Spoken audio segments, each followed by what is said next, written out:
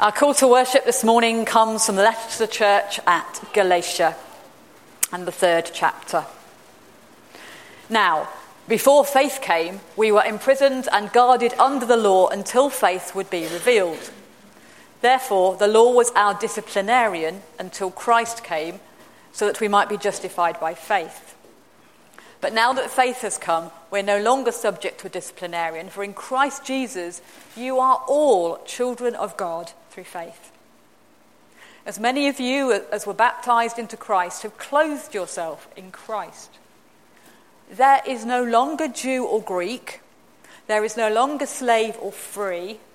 There is no longer male and female, for all of you are one in Christ Jesus. Our opening hymn of worship this morning is a good golden oldie that I used to sing in school assemblies way back in the 1970s. It's a good sing, but it also has an important theme that all the world can sing praises to God. So if you're able, you're invited to stand as we sing together. The words are on the screen and also number 54 in the red hymn books.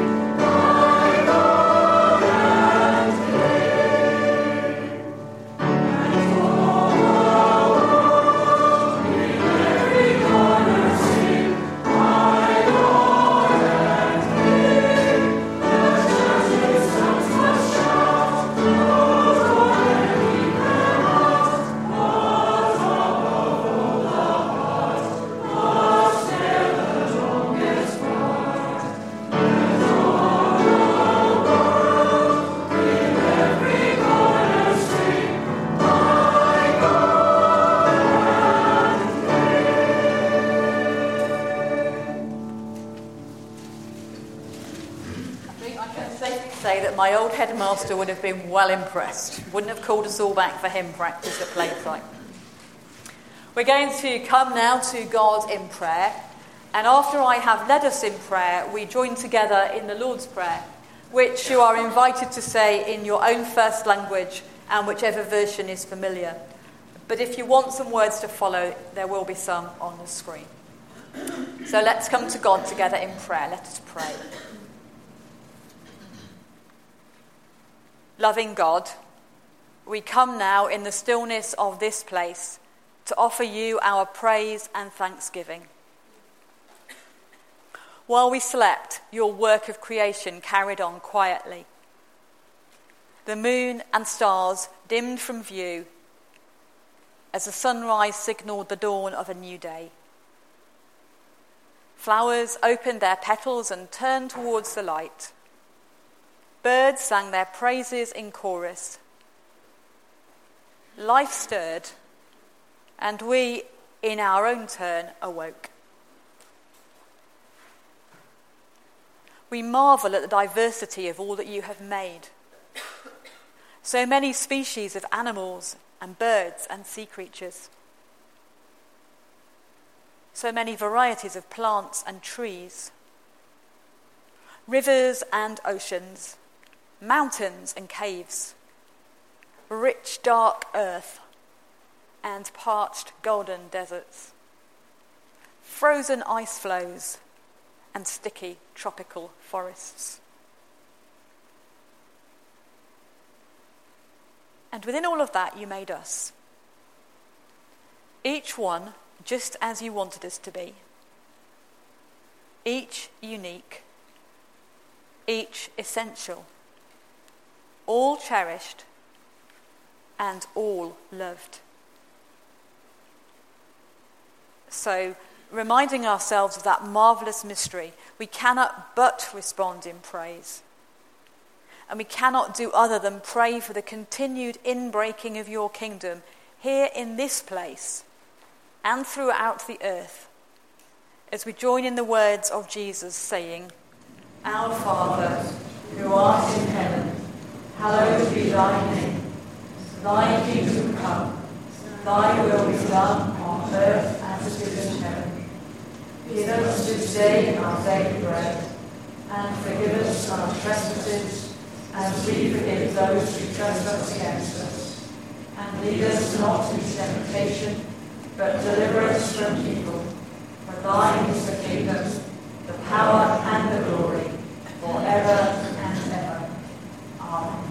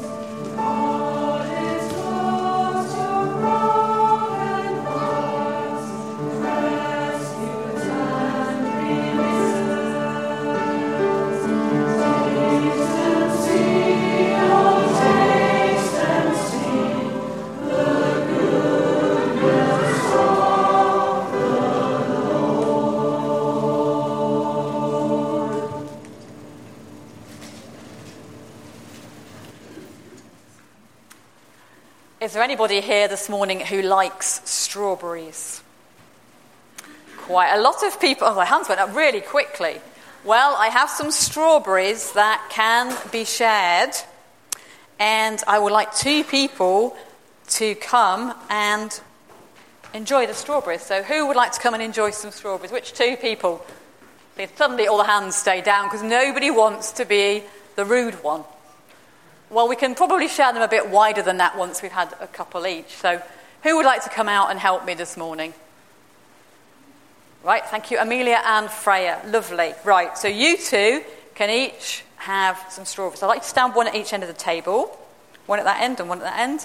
Because there's some rules for this strawberry eating. You kind of guessed that, didn't you? You have to eat them with a spoon. Is that okay?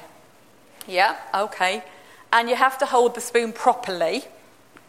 So you hold it at the end away from the bowl. Yeah? You don't hold it right up by the bowl. You hold it at the far end. Is that all right? Because I am my father's daughter after all, and table manners matter. And you have to use my special spoons.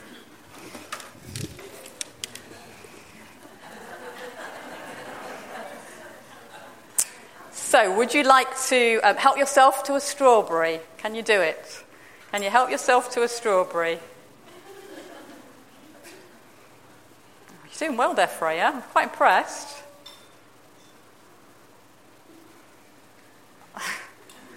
Well done, you've got one. Can you eat it? Yes, it worked. Okay, can you get one, Amelia? Let me put one on for you. I'll help you out by putting one on yours. Can you eat your strawberry? No. Okay, so how are you going to manage to get to eat any strawberries? Can you think how it might be possible to eat strawberries? Whoops, with those spoons. I'll pick that one up. I'll have that one that's gone on the floor. I'll get you a clean one. So let's put one back on you. How can you possibly, perhaps somebody in the congregation can give you an idea. How might we be able to eat these strawberries with these spoons? Oh, Andrew's got his hand up. Andrew. Flip it up in the air and catch it. You think they're going to flip it in the air? We'll have them all on the floor at that. That would be one possibility. Thank you, Andrew. Katrina. Feed them to each other. Can you do that? Freya, can you feed one to Amelia? Can you manage to get that one? Oops, a daisy. Oops. They're all going to get on the floor. There you go. I think you might have to actually put the spoon. There we go. I'll help. Get you a clean one, Freya. I think there's going to be a lot of strawberries going back in the sink here. Can you manage to get that one? Well done. So you have to work. There's a story. Thank you very much. You can sit down now, girls.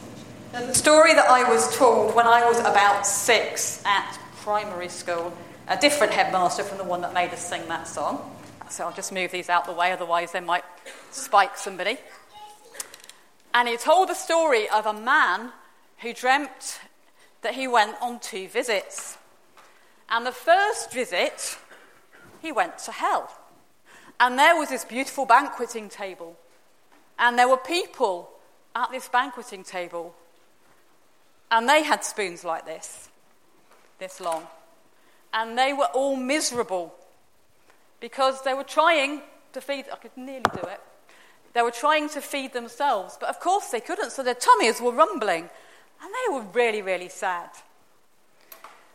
And then in his dream, he was taken out of hell and he went into heaven. And you know, in heaven there was exactly the same table with exactly the same food and exactly the same spoons. But everybody was happy and everybody was enjoying the banquet because they were serving each other, they were helping each other. And that's really what that story is about, isn't it? It's not about what's going on in our world, it's how we approach it. It's not about seeing something as a difficulty that's too impossible. It's about trying to work together to find a way to enjoy the good things. And one of the songs we sing quite often in this church, and we're going to sing it in a minute, it's one of my favourites, and it kind of talks about that. It says, brother, sister, let me serve you. Let me be as Christ to you. Pray that I may have the grace to let you be my servant too. You see, sometimes in church, we're so hung up on this idea that it's more blessed to give than to receive, more important to be the one serving, that we never let anybody serve us.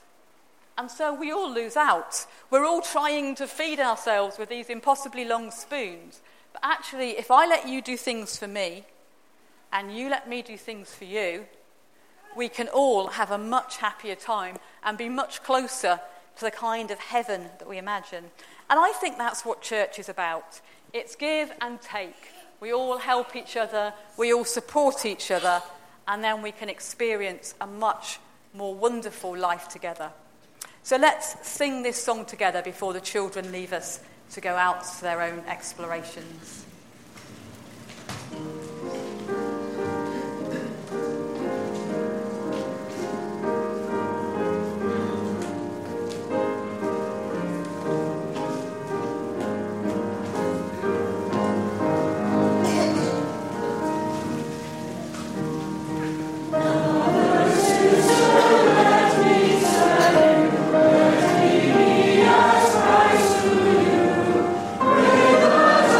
I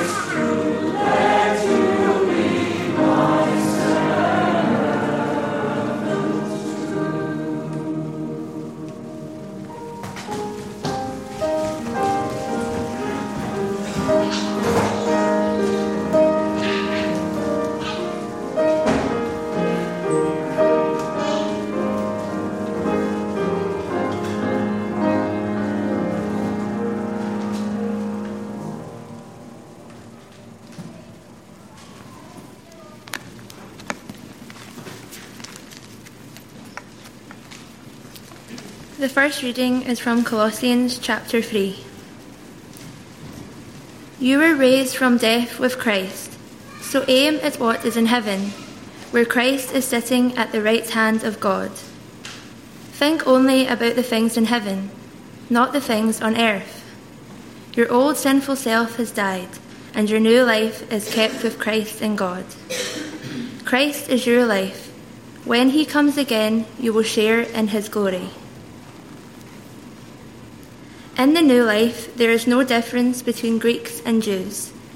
There is no difference between those who are circumcised and those who are not circumcised, or people that are foreigners or Scythians.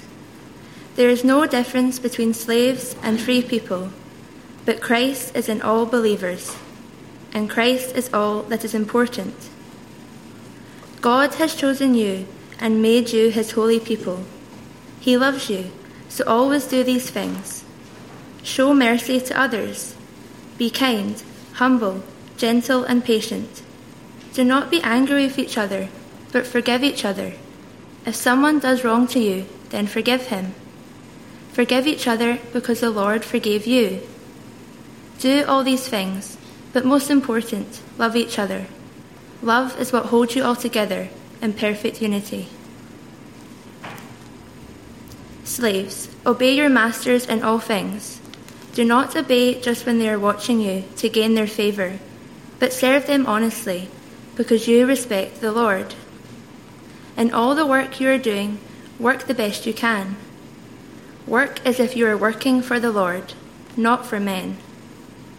Remember that you will receive your reward from the Lord, which he promised to his people. You are serving the Lord Christ. The next reading is Philemon, a slave becomes a Christian. From Paul, a prisoner of Jesus Christ, and from Timothy, our brother, to Philemon, our dear friend and worker with us, to Apphia, our sister, to Archippus, a worker with us, and to the church that meets in your home. Grace and peace to you from God our Father and the Lord Jesus Christ. I remember you in my prayers, and I always thank my God for you. I hear about the love you have for all God's holy people, and the faith you have in Lord Jesus. I pray that the faith you share will make you understand every blessing that we have in Christ. My brother, you have shown love to God's people. You have made them feel happy. This has given me great joy and comfort. There is something that you should do. And because of your love in Christ, I feel free to order you to do it. But because I love you, I am asking you instead. I, Paul, am an old man now, and a prisoner for Christ Jesus. I am asking you a favour for my son, Onesimus. He became my son while I was in prison. In the past, he was useless to you, but now he has become useful for both you and me. I am sending him back to you, and with him I am sending my own heart. I wanted to keep him with me to help me while I am in prison for the good news. By helping me, he will be serving you. But I did not want to do anything without asking you first. Then any favour you do for me will be because you want me to do it, and not because I forced you to do it. Onesimus was separated from you for a short time. Maybe that happened so that he could come back to you forever. Not to be a slave, but better than a slave, to be a loved brother. I love him very much, but you will love him even more. You will love him as a man and as a brother in the Lord. If you think of me as your friend, then accept Onesimus back. Welcome him as you have welcomed me. If Onesimus has done anything wrong to you, charge that to me. If he owes you anything, charge that to me. I, Paul, am writing this with my own hand. I will pay back anything Onesimus owes you, and I will say nothing about what you owe me for your own life. So, my brother, I ask that you do this for me in the Lord. Comfort my heart in Christ. I write this letter knowing that you will do what I ask and even more. Also, please prepare a room for me to stay in. I hope that God will answer your prayers and I will be able to come to you. Epaphras is a prisoner with me for Christ Jesus. He sends his greetings to you. And also Mark, Aristarchus, Demas, and Luke send greetings. They are workers together with me. The grace of our Lord Jesus Christ be with your spirit. Amen.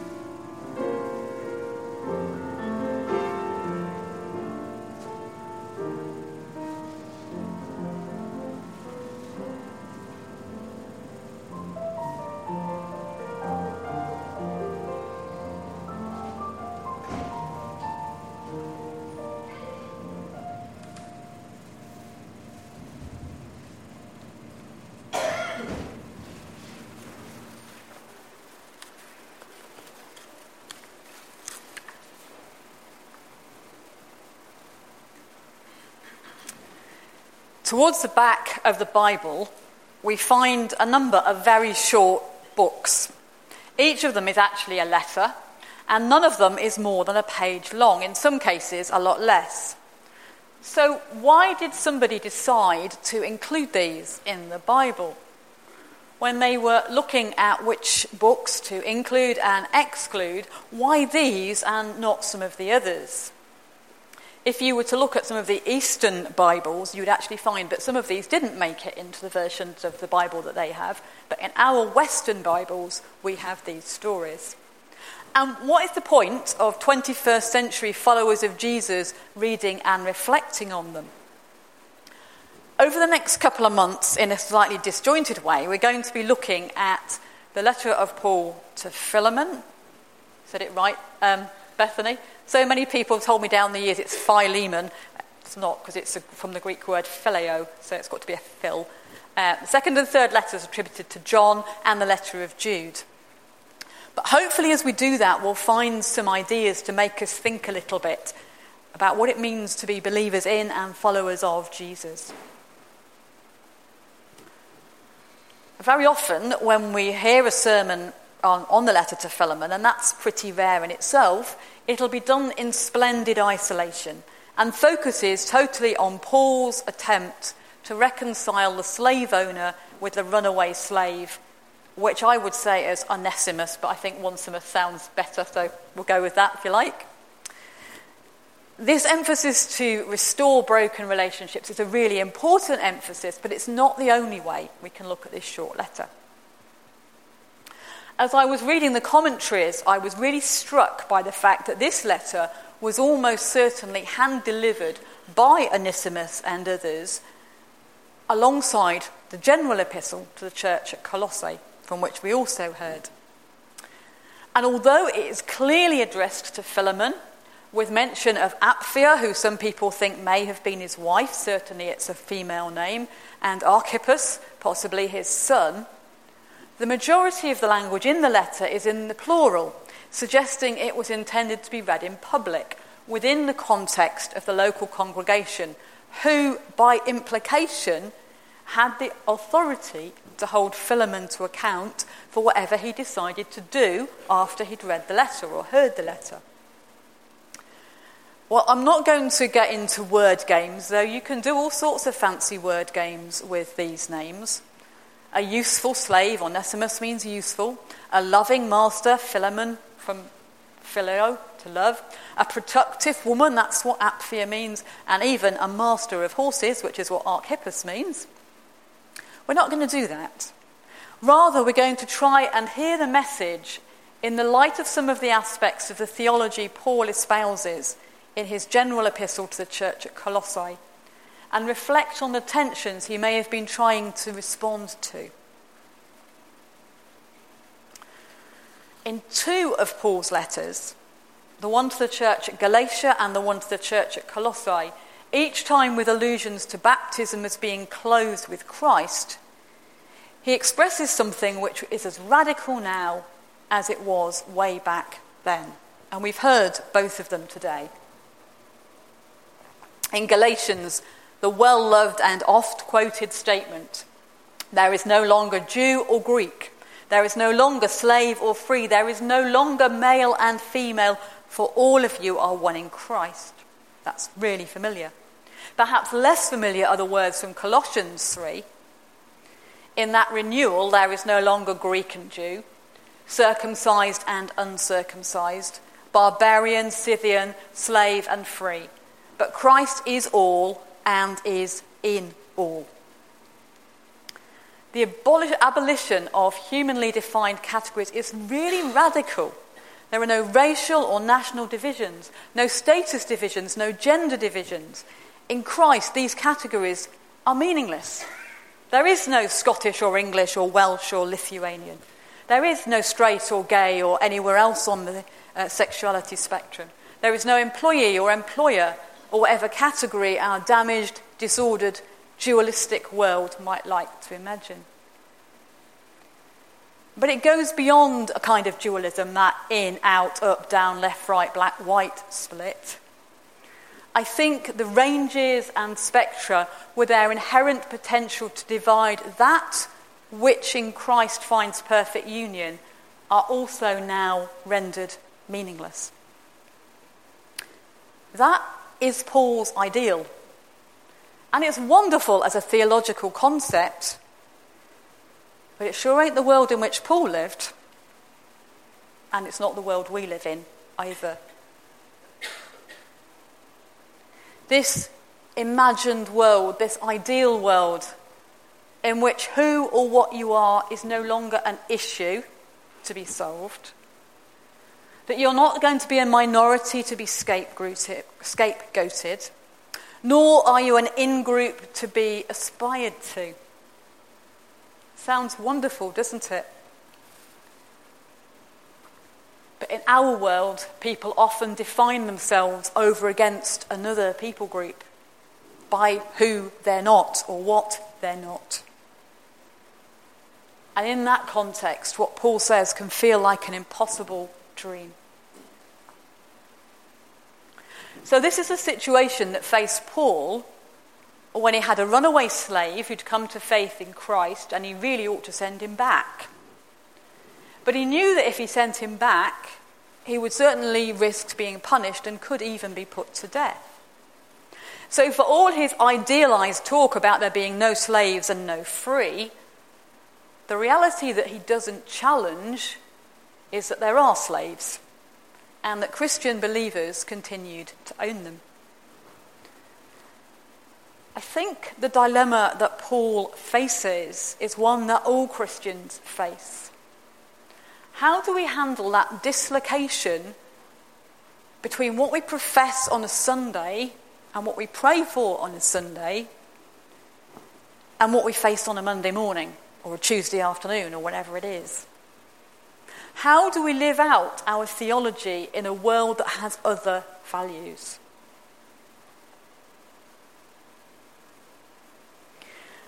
At its very simplest, it could be seen as an inevitable consequence of this now and not yet nature of the rule of Christ. That what began to be glimpsed 2,000 years ago is still far from complete. That the good we dream of, the justice we long for, the peace we imagine, is still somewhere off in an as yet unattainable future. And in its simplest, we may say, well, this fulfillment will come only at the eschaton. And whilst I believe that's true, it can also be a very lazy response, can't it? Saying, well, we're just not going to worry about it. God will sort it out eventually. At the end of time, God will make everything right. Week by week, we pray the words, your kingdom come, your will be done. And it's good that we do so. But every week, we risk them becoming mere rote unless we try to live them out in what we do. So here is Paul with a real pressing pastoral matter. Onesimus, a somewhat ironically named useful slave, has become very dear to him. And he's trying to find a way that he could send him back to Philemon, the loved or loving brother in Christ, that would allow reconciliation between the two to take place. But what he doesn't do is to challenge the continued ownership of slaves by those who profess to follow Jesus. In his ideal world, there'll be no slaves and no free men, but in the here and now there are. And he seems to have nothing to say about this inconsistency. In fact, if you remember carefully to what Beth read for us, he tells slaves to obey their masters as Christ. Elsewhere, he tells masters not to oppress their slaves. But he doesn't seem to challenge the existence of slaves in his own time.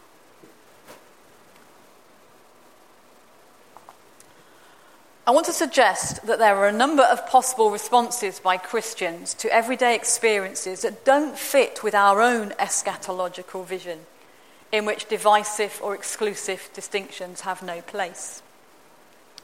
Paul does seem to accept the status quo. He doesn't question the ethics of slave ownership. And it's only a very obscure reference in the letter that suggests he might want Onesimus to be freed. Perhaps he feels there is no point challenging the establishment. It's just the way it is, and all he can do is speak to a specific situation of which he is aware. And maybe that's a valid choice. Maybe there are issues that we think it's just too big. I wonder who knows the parable of the starfish. At low tide, a man was walking along the beach when he saw a small child picking up starfish who were stranded on the sand as the waves had receded. And as the child picked up each one, they threw it back into the sea. The man looked and saw the beach littered with creatures that would soon be dead unless somebody threw them back into the sea. Turning to the child, he said, "You're wasting your time. You can't make any difference. This is just the way it is. Starfish get stranded and they die." The child looked at the man, looked at the starfish, picked another one up, threw it as far out to sea as possible. "Made a difference for that one," she said. Is this what Paul does here? He can't change the whole thing, but he can make a difference for one person. Is that something that we could perhaps do?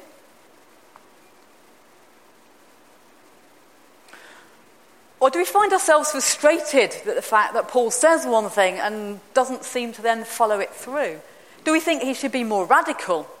Should he be like the ancient prophets who risked their lives to denounce injustice, to speak as for God in a world that had gone astray, to challenge the structures that perpetuated the status quo, to announce a new vision and a new world order, to say, if you carry on like this, this is what's going to happen and God ain't happy about it?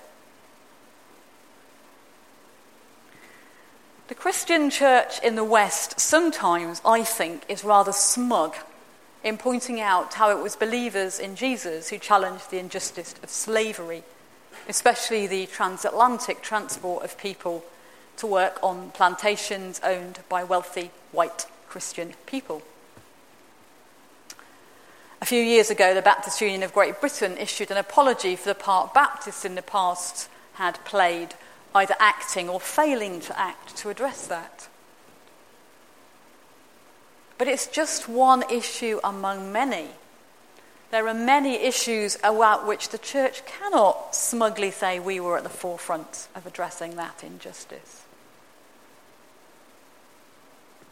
There are times when to speak out against the status quo, to say, this cannot be.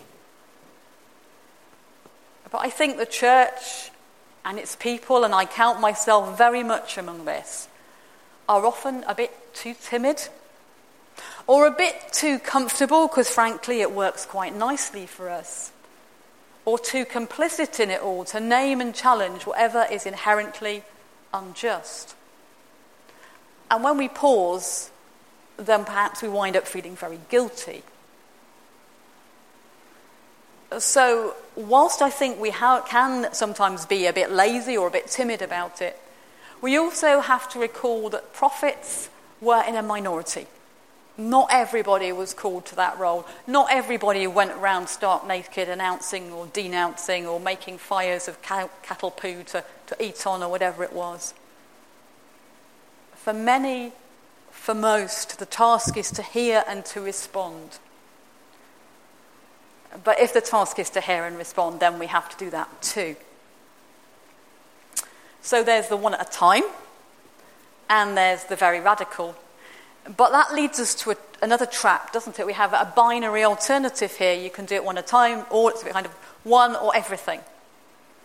But I think there are other ways to work for the kingdom that are subtle, maybe less obvious, and who knows, perhaps even more effective.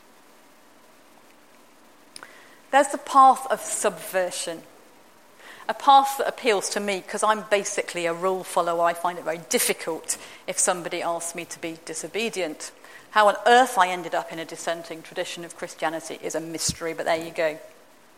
Subversion is a decision to work within the system, according to the rules, in ways that demonstrate its internal inconsistencies and limitations. This is exemplified when Jesus talks about turning the other cheek. I'm going to borrow Neil for this. I've probably done it before, but never mind. In their culture, the honour code was such that you would strike the person on the right cheek with your right hand. So if Neil now decides to turn the other cheek towards me, I have a problem. I've either got to change to my left hand, which would be very bad in those days, or I have to strike him with the palm of my hand, which would be unacceptable.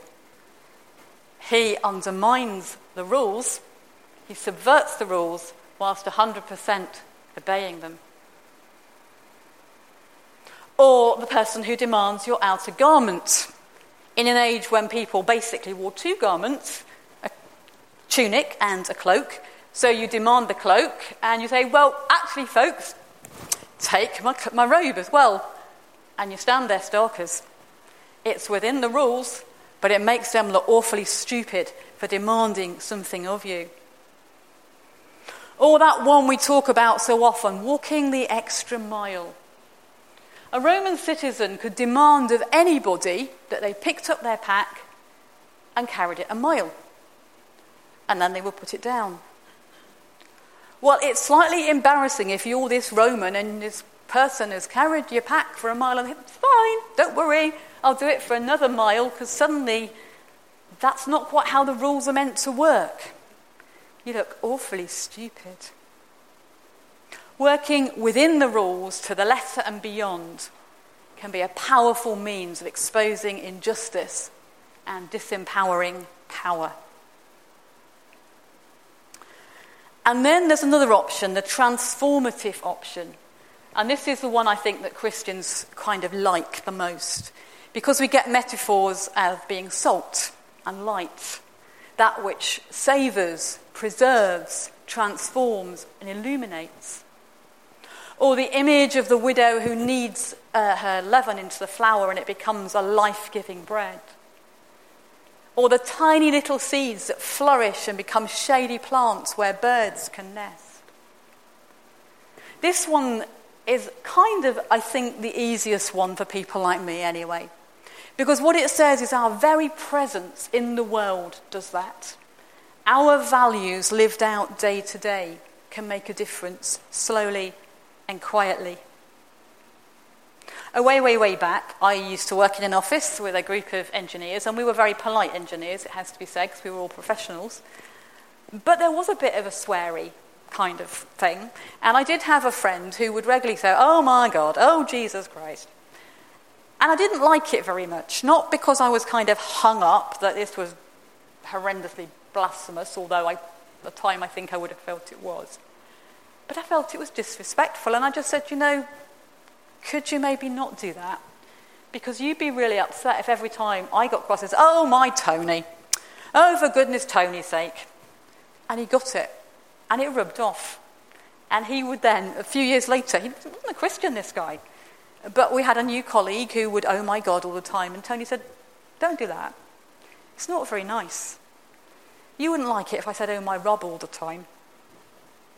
We can make a difference a little bit, transforming. It's not quite the same as the starfish one, but perhaps it's similar. As I've reflected on this short letter, particularly in the context in which Paul wrote and sent it, I'm struck afresh both by his vision and of the challenge of making it real in a world with very different ideas and power. I'm also struck by the uncomfortable truth that the church has never really discovered its true place as somewhere in which the factors that have potential to divide, separate, exclude, or demean should be meaningless. It shouldn't matter in a church if a person is black or white, because in Christ, colour is meaningless. It shouldn't matter in a church if a person is straight or gay or bisexual or transgender or intersex, because in Christ these things are not important. It shouldn't matter if a person is an elite athlete with disability or an otherwise average person with 2 left feet, because neither of those is inherently more or less valuable. But the fact that it doesn't matter doesn't mean that these things just go away. The body of Christ is a place where every member matters equally, where every person is vital, and where diversity is an essential aspect of a healthy unity. Paul's image of the church as a body is one way of seeing that, but also the eschatological image of the new creation, in which there are all tongues, all nations, all tribes represented.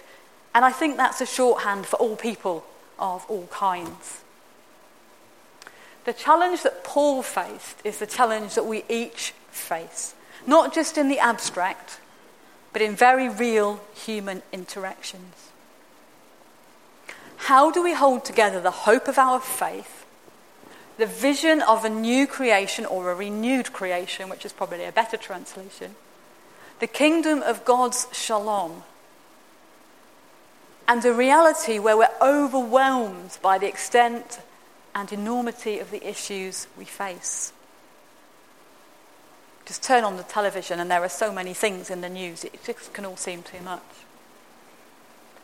Whether it's one starfish thrown back into the sea, one protest march, one petition signed, one injustice named, one ridiculous rule subverted, or one small work of transformation, each one of us can bring closer the day when the dream becomes a reality, and all people may discover their true identity as children of God.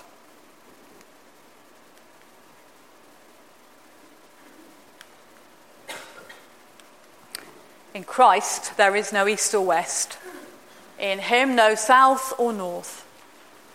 But one great fellowship of love throughout the whole wide earth. We stand, if we're able, to sing.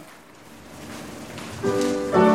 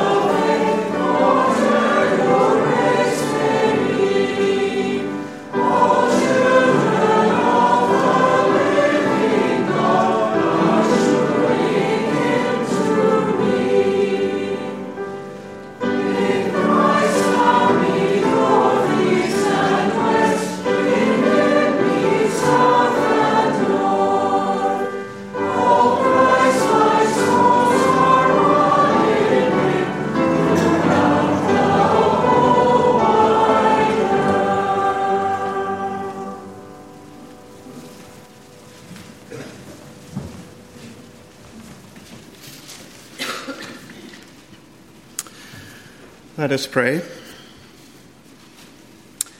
Our Lord and our God, we come to you now as the one who breaks down the barriers between nations, between peoples, between classes, between statuses.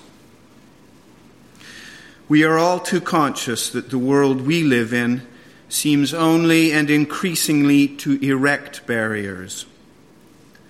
Barbed wires to keep out immigrants. Walls between people in settlements. Barbaric punishments for those who don't espouse the right doctrine. Tax havens available only to the rich. Economic policies that burden the poorest. Education structures that favor the privileged. Employment practices that promote gender wage gaps. Surveillance technologies that impinge on privacy. Laws that discriminate against orientations, disabilities, the elderly. Our lists seem endless. In a week of media frenzy when the division between so-called Greek and Jew seemed that much more strengthened here in the UK, we turn to you, O God, the abolisher of divisions, and ask you to clothe us all in the love that binds and unites, in the perpetual peace of compassion, and in the perfected harmony of grace. We pray for institutions set up to gather all nations into a common purpose of justice, of freedom from oppression, of sisterhood and brotherhood. And we think especially this morning of the United Nations, with its aim to mitigate against war, its service in production of food, its promotion of education and health, its care of refugees and children. And we ask you to strengthen its leaders with a resolve to further these noble goals despite growing barriers, even barriers within its own structures. We pray, too, for those on campaign trails, and we ask that you help them shift their rhetoric to issues that nurture unity rather than foment strife. We pray for national and local organizations set up to bridge the divide between traditionally fractious groups, fractious ethnicities, fractious identities, and ask you to embolden them to battle further the common and powerful prejudices that continue to hold sway. And we think of our own congregation and the barriers we knowingly or unknowingly might put up for others around us. And we ask you to help us receive back those we need to receive, to embrace those we have neglected, and to overcome the prejudices we might secretly or perhaps even openly harbor.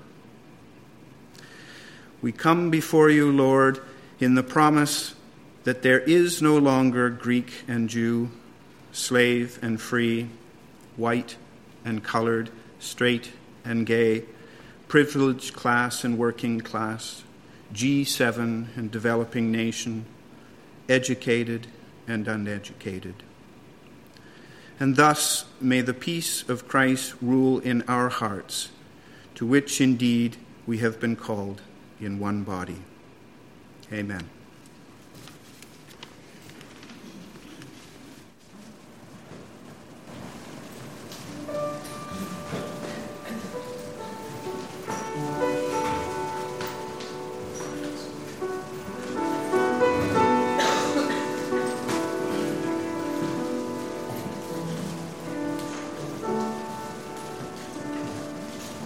Lord, you have been our dwelling place.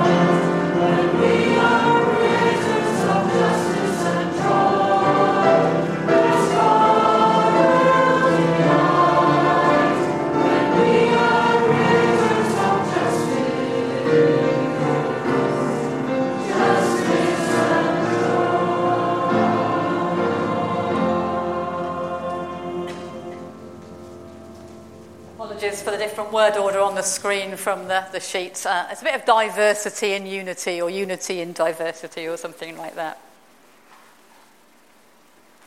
This is the table to which Jesus invites everyone born, to which you are invited, as is everyone else in this place. This is a table where there is no higher or lower position, so no one may boast and no one need feel insignificant. This is a table where everyone is a sinner and each is a saint in the making.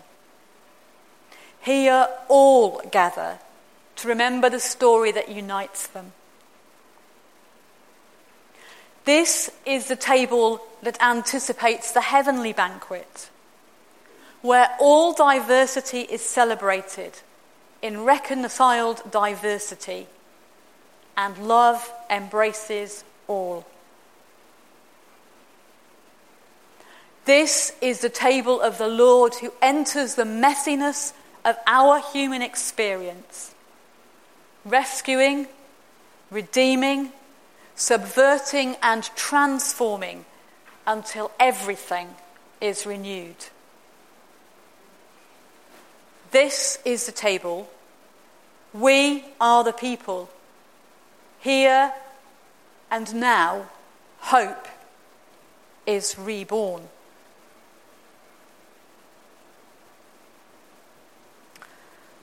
Sharing the peace is a visible symbol of our unity in Christ, and yet an act that leaves many Baptists very, very twitchy. Sharing the peace is a symbolic opportunity to be reconciled with those we perhaps find it a little more difficult to love. And sharing the peace is a tangible expression of love given and love received within the grace of God. So in a moment, I'm going to invite us to give each other a sign of peace. Not just simply turning to those next to us, because that's relatively easy. But if we're able to move around, to find perhaps somebody we don't know so well, or a little more unsure about, and to discover afresh the wonder that we are accepted by them. Because in sharing this simple act, maybe we will discern afresh the body of Christ in this place. So the peace of Christ be always with you. We offer each other a sign of peace.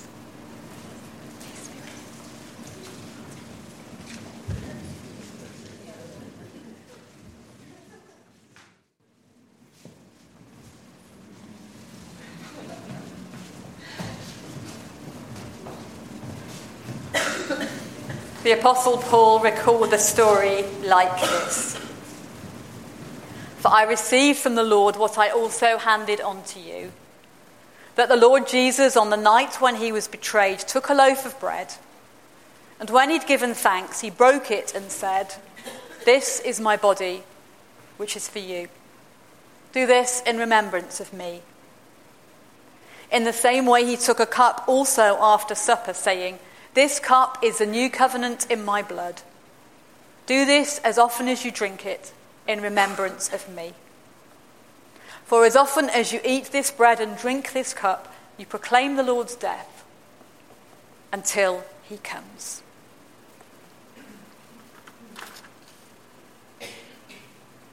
We follow Jesus' example and we give thanks. Thank you, God, for the way that we encounter you in simple, everyday things like flowers and birds and mountains and streams. Thank you, God, for the way we encounter you in each other, in all our diversity and difference. And thank you, God, for the way that in this simple act of bread broken and wine poured, we encounter afresh the mystery of all you do for us in Christ. Amen.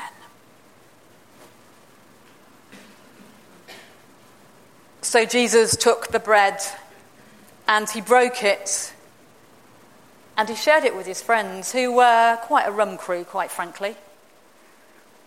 Some fishermen and tax gatherers and zealots and people of different opinions. One of them would betray him and one of them would deny him and all of them would run away. But he loved them. And he loves us. So we are invited to take some bread, to eat it, and to remember Christ and the truth of his love for us.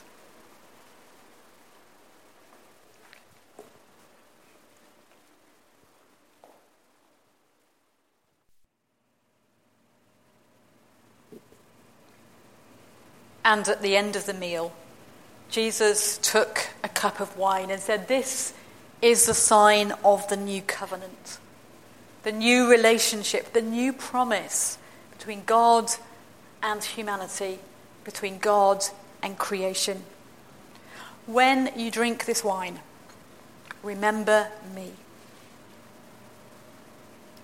We will retain our glasses that we can drink together, a symbol in some sense of that reconciled diversity in which all humanly created boundaries are torn down.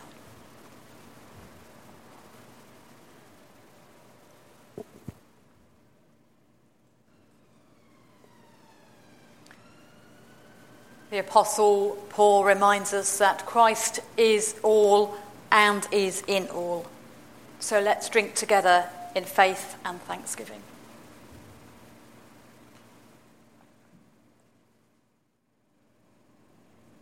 Now there is no longer Greek and Jew, circumcised and uncircumcised, barbarian, Scythian, slave and free. But Christ is all and is in all. Thanks be to God. Amen.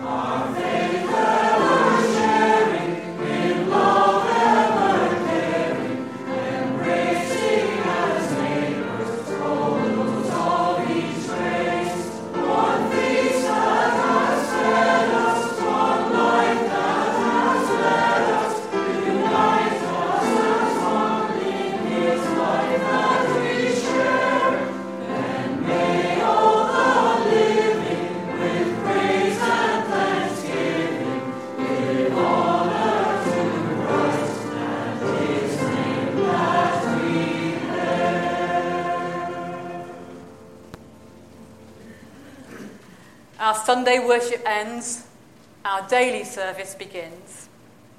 Our Sunday service concludes, our life of worship continues. So may we go in peace to love and serve the Lord, now and always.